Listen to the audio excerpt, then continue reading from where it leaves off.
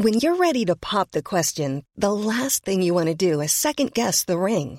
At BlueNile.com, you can design a one-of-a-kind ring with the ease and convenience of shopping online. Choose your diamond and setting. When you find the one, you'll get it delivered right to your door. Go to BlueNile.com and use promo code LISTEN to get $50 off your purchase of $500 or more. That's code LISTEN at BlueNile.com for $50 off your purchase. BlueNile.com, code LISTEN. Hey, it's Ryan Reynolds, and I'm here with Keith, co-star of my upcoming film, If, only in theaters May 17th. Do you want to tell people the big news? All right, I'll do it. Sign up now and you'll get unlimited for $15 a month and 6 months of Paramount Plus Essential Plan on us. MintMobile.com/switch. Upfront payment of $45 equivalent to $15 per month. Unlimited over 40 gigabytes per month. Face lower speeds. Videos at 480p. Active Mint customers by 531.24 get 6 months of Paramount Plus Essential Plan. Auto renews after 6 months. Offer ends May 31st, 2024. Separate Paramount Plus registration required. Terms and conditions apply if rated PG. Before we start, this episode deals with domestic violence and includes graphic imagery that may not be suitable for all. Listener discretion is advised. Annabelle Hennessy, a journalist at a West Australian newspaper, was reporting on the case of an Aboriginal woman, a survivor of domestic violence. This woman had been due to appear in court as a witness in her own case, but she'd missed a court hearing because she was sick. In Australia, you miss a court hearing and you're a witness, they can put an arrest warrant out for you. And so they put an arrest warrant out for this woman who's this victim of domestic violence. She ended up getting put into a lockup overnight. She was pregnant at the time. She's never been in jail in her life, so it was a very traumatising ordeal for her. Annabelle was shocked that the judicial system would treat this woman, who was the victim in this case, almost as if she were a criminal. Could it be that this woman's status as an Aboriginal woman had some bearing on her treatment? Was this a one-off, or could it be happening elsewhere? And I ended up speaking to this human rights lawyer, Hannah McGlade. Hannah McGlade herself is part of an Aboriginal community. The story of the woman jailed overnight for not showing up to her own domestic violence hearing didn't surprise her. The legal system's treatment of domestic violence victims as perpetrators in their own cases was something Hannah had encountered often in her legal work.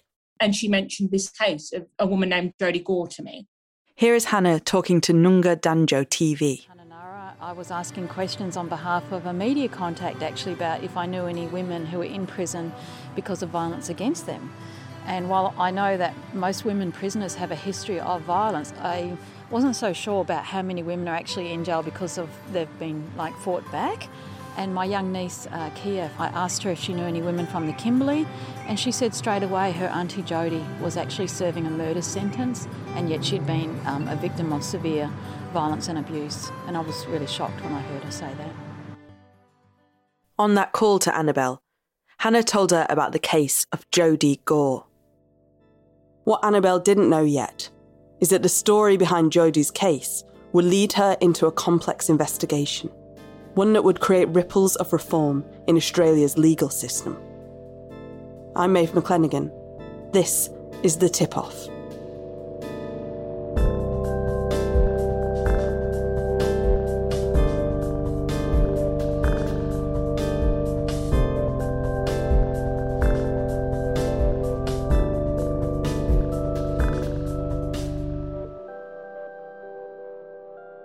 In 2016, Jodie Gore had been convicted of murdering her ex-partner and had been given a life sentence. She had already been in jail for years, but her lawyers were hoping to bring an appeal. Hannah, the lawyer that Annabelle had spoken to, had laid out some of the details, explaining what Jodie had been through. When the police had come to arrest her, her face was beaten and bruised. It turned out Jodie had suffered years of domestic violence at the hands of the man she eventually killed. And Hannah believed it had been self-defense. And I think it was that description of the beatings. Hannah was speaking about them in a really vivid way, and it sort of triggered something in my mind where I was like, hang on, I've not heard of this case. What is this case? What can you tell me about it? Annabelle had ended the call with the lawyer shaken. This story seemed extraordinary. Surely someone had already reported it. There was only 1 or 2 news items. It was the kind of stories that would have appeared at the back of the paper, not been given a full page or anything, but as a brief. And it just sort of said that this woman had been jailed, convicted of murder. But it did mention that she had argued that she was not guilty due to self-defense, but the jury had rejected that. Annabelle was intrigued. Her instincts told her there was something here and she wanted to find out more. She knew she needed to talk to people close to Jodie, to hear more about how this woman had come to be convicted of killing her former partner. Hannah, the lawyer, was able to put her in touch with Jodie's cousin, so Annabelle picked up the phone. She was nervous. Jodie had been in prison for 4 years, and now suddenly the family would be getting a call from a journalist. She was worried that they'd be spooked and not want to talk. Jodie's cousin answered and put the call on speakerphone so Jodie's mother could listen in too. But it was a tricky conversation to navigate. I was asking them about domestic violence, and obviously it's not an easy thing to speak about. The family members explained that Jodie had been with her partner, Damien, for years, but the relationship had been volatile. After a stretch in prison, Damien's mental health had seemed to suffer, they said. He would beat Jodie. Even after the couple broke up, Jodie still lived in fear of him. Annabelle listened carefully, but she also wanted to make sure she wasn't raising the family's expectations too high. At this point, she hadn't even mentioned the story to her editor. So I was very much like, try to keep expectations low about how much I can do. Sometimes you get the question of like, will this help my case? And I normally will say I don't know, but sometimes it does, sometimes it doesn't. But at least Annabelle had introduced herself. The family seemed to trust her and wanted her to look into Jodie's case further. Plus, they could now direct Jodie's lawyers to tell Annabelle more. That was vital. It meant she could now get the court transcripts from Jodie's original trial, and she spent hours poring over them. There was a lawyer who, through Hannah, was looking at taking on this case, and he had just got a big box of documents from the previous lawyer who'd represented her in the original case. But because I had the A-OK from the family and we got permission from Jodie via the family, they were happy for me to come and have a look at this box of documents. And so they happened to have all the original transcripts in there. So they're all printed out. Annabelle dug in. She read page after page, working through each box. But by the end, she was confused. So there was references to the domestic violence in the transcripts. But what I've been told is that this was severe domestic violence. It had gone on for 20 years. It had been this horrific relationship. And what I found interesting is that you did get a sense of that. It did get brought up, but it wasn't a major part of the case. The state, prosecuting Jodie, had spent 4 days laying out their arguments about why she was guilty and had called 17 witnesses. On the other hand, Jodie's defence case went on for just a day and a half and only called 2 witnesses. One of them was Jodie. So it was Jodie and then one of her family members. And I sort of was left with questions. I felt like it was sort of one part of the puzzle. The court transcripts seemed to raise more questions than answers. But it was enough to give the journalist confidence that there was something there. So Annabelle took the idea to her editor, explaining that she had come to the limit of what she could do from a distance. It was agreed. Annabelle needed to get to the scene of the crime. I started looking up addresses. I wanted to make sure I went to the place where it happened. I wanted to speak to other people who were there that night. I also wanted to try and find his family. There's a couple of different property searches you can do to try and find people's addresses. So I'd started doing those. Soon she was boarding a plane from Perth to Broome, over 1,000 miles away. I did feel quite nervous, particularly given they were flying me over and a photographer and we were staying there for about a week. I was sort of very conscious of the fact this is something that the newspaper has put resources into. So I felt, I guess, a bit of pressure that I was, going to be able to pull the story off. She and the photographer touched down and then set off to talk to Jodie's family. Some family members wanted to speak more with me than others, but they were very warm, welcoming people. They did seem a bit nervous, but I think they felt that Jodie had been served a misjustice and that they wanted to do anything that they could that would help. And, quite a few of the family members that actually worked in areas that sort of relate to domestic violence, like one of them, she worked for the Department of Child Protection for some years. And so she was talking to me about other domestic violence cases she'd come across. I remember she became quite emotional. It was that thing of, it is difficult wanting to get the information you need, but also wanting to be respectful of people while they're talking about something that's very traumatic. Little by little, more of the story came out. Annabelle heard how when the police arrested Jodie after the murder, the mugshot they took of her showed her face was bruised and battered. The family told Annabelle this was just the latest in a long line of injuries Jodie had suffered at the hands of her former partner Damien. In 1998, he slashed at her wrist with a knife, leaving a scar. 7 years later, she was struck in the chest with scissors. She ended up in the hospital, but wouldn't tell the doctors how she had received the wounds. The beatings had gone on and on. He hit her with a broomstick, chased her with a hammer, ran at her with an iron rod, they said. It had been years of abuse. 20 years. The family had witnessed much of it, and seen Jodie nursing her injuries. The couple had split up years earlier, but still saw each other around the town. They lived in Kununurra, a town in far northwest Australia, whose name comes from the Aboriginal language of the region, meaning meeting of big waters. Then, one day, Jodie snapped. They were at a gathering with friends, and Jodie had been drinking. Damien showed up, and they fought about money. Drunk and upset, she had stabbed Damien in the heart with a 10-centimetre knife. An ambulance driver told the police that when he had arrived, Jodie was screaming, "You don't know what he's done to me. He's given me scars. I've got the scars to show."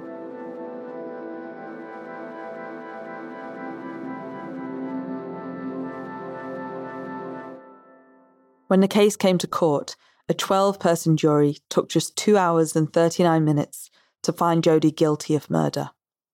They rejected her claim that she was acting in self-defence. And what was interesting about this case was it was relying a lot on the jury to have a complex understanding of domestic violence. It was assuming, the 12 people who'd been picked were going to have a good understanding of the cultural context for a First Nations woman in Kununurra. The jury hadn't had any guidance about the coercive and controlling nature of domestic violence, nor was it properly explained how First Nations women are particularly isolated, given long-standing and often justifiable mistrust of law enforcement. The jury was 11 white people and 1 Aboriginal person. The sentence took Jodie's family by surprise. Here's Jodie's cousin talking to the West Australian newspaper. When I heard that she was sentenced to murder, it was, I think, a shock, a big shock, because we weren't expecting a murder charge. I was expecting maybe manslaughter or something like that, but not murder. Just with Indigenous women in general up here in the East Kimberley, we haven't really got much say in the law system or anything like that. And I think that her being an Aboriginal woman and the situation it was in, it did play some part in her sentencing. Talking to Jodie's family had helped Annabelle better understand the context of what Jodie had been through, and just what a disappointment the court proceedings had been. But Annabelle knew that was just part of the picture. She also needed to talk to the family of Damien, the man who had been killed. It was really hard, and I felt for them. The thing that sort of kept me going in terms of speaking to them as I felt it was fair to do. And I also too just wanted to let them know that I didn't want them to be caught blindsided by the story. I sort of said, if you want to talk to me, you can, but you don't have to talk to me. But I want you to know that this is the story. This is what her family have said. I wanted to see what you have to say. And they did end up wanting to speak with me. And, that was hard because they had lost someone. And I think that was what was quite awful about this case is there were obviously no winners. Annabelle heard how Damien had struggled with mental health issues and drug misuse. He had an adult son. His death shook his family. And yet Annabelle couldn't shake a sense of confusion as to how Jodi was in prison with a minimum sentence of 12 years, how the circumstances of the repeated violence that she had suffered was barely mentioned in court. So she knew she needed to push on, find more paperwork, talk to more people. And there was one person in particular who would be crucial. Annabelle wanted to speak to Jodi, but that was easier said than done.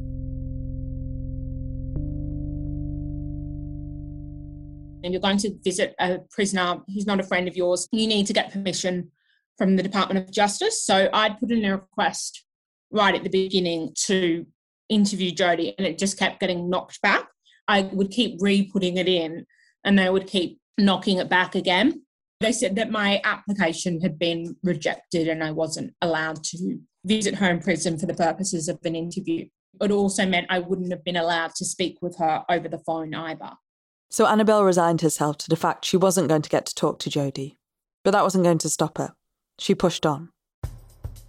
She was putting the pieces of the puzzle together, but the more she learnt, the more shocked she was by what had and hadn't come out at the trial. She found herself coming back to the court transcripts, trying to make sense of how the case had played out. There was quite a lot of stuff that I realised weren't in the court transcripts, so it was things I thought could have potentially been brought up as evidence that weren't.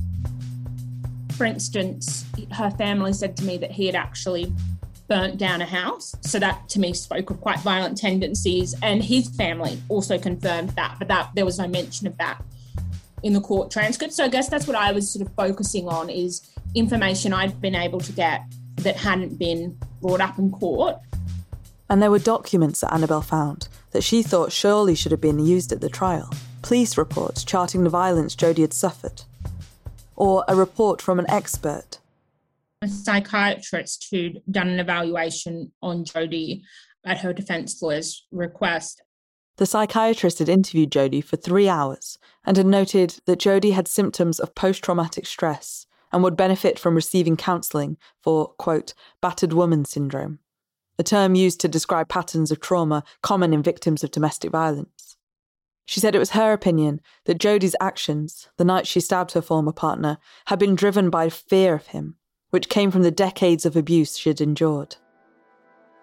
Their 20-year relationship had been emotionally abusive and violent from day one, she said.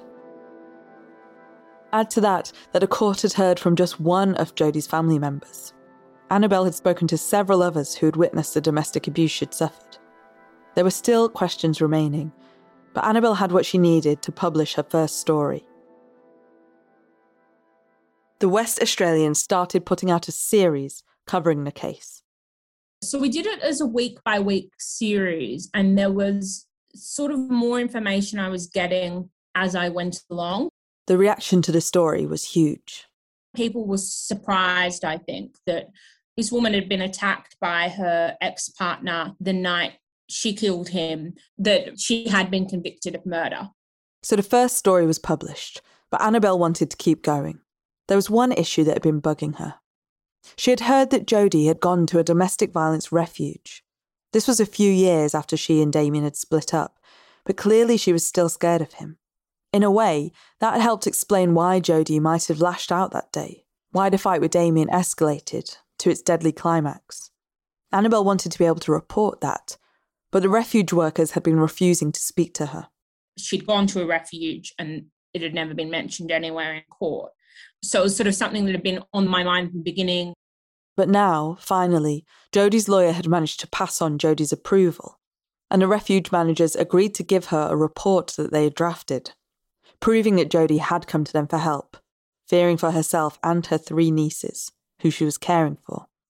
The report notes Jodi's reason for fleeing to the shelter, saying, quote, escaping domestic violence, ex-partner running amok, been to police, but they won't help as he has a mental health problem, ex-partner going off at the moment and scared might hurt her and the children.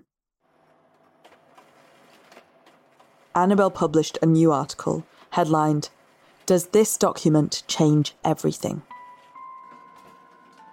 And the articles kept coming.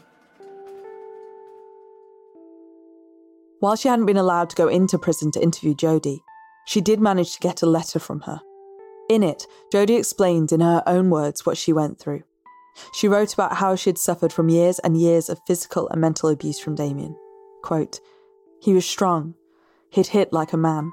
I'd finish, leave him, let him come back to me. Beg me, sorry, all the time. I was scared all my life living with him. But I tried not to show it." She went on, "I lived with violence all my life. He would swear at me and abuse me every day and night. He used to punch me when I'm asleep. That's why I wouldn't go to sleep unless he went to sleep first." And Jodie described her memory of what happened the day she struck the fatal blow.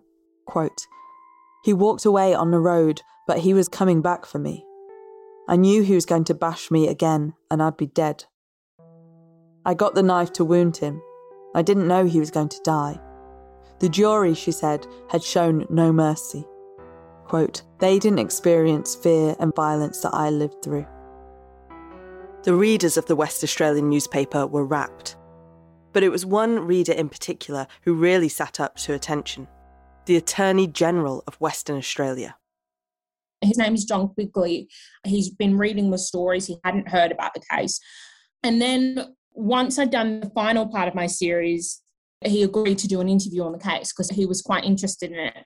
And the family were quite excited when I told them that I was sort of trying to mitigate their expectations, I guess, because I didn't know what his response was going to be. And so he said to me in this interview that the stories had raised some valid points and that he wanted to request the transcripts himself and read the full transcripts. Quigley got hold of the court transcript and, just like Annabelle had, he went through them with a fine-tooth comb.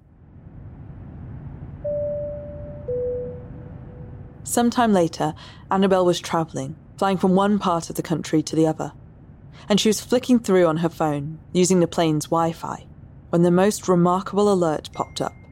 I was watching it from a plane from Canberra to Perth, and I sort of couldn't quite believe it. Quigley was giving a speech in the Australian Parliament all about Jodie's case. Attorney General. Thank you, Mr Speaker. Mr Speaker, I had not heard the story of domestic violence victim and convicted murderer Jodie Gore until a recent series of articles by Annabella Hennessy published by the Western Australian newspaper. I sought information on the case and discovered that the Court of Appeal had done something which was to raise the possibility of the exercise of the royal prerogative of mercy. After consideration by Cabinet, the government recommended to the Governor in Executive Council the exercise of the royal prerogative of mercy to remit the remainder of Miss Gore's sentence without pardoning her from the offence. Miss Gore has taken a life. She has served more than 4 years in prison.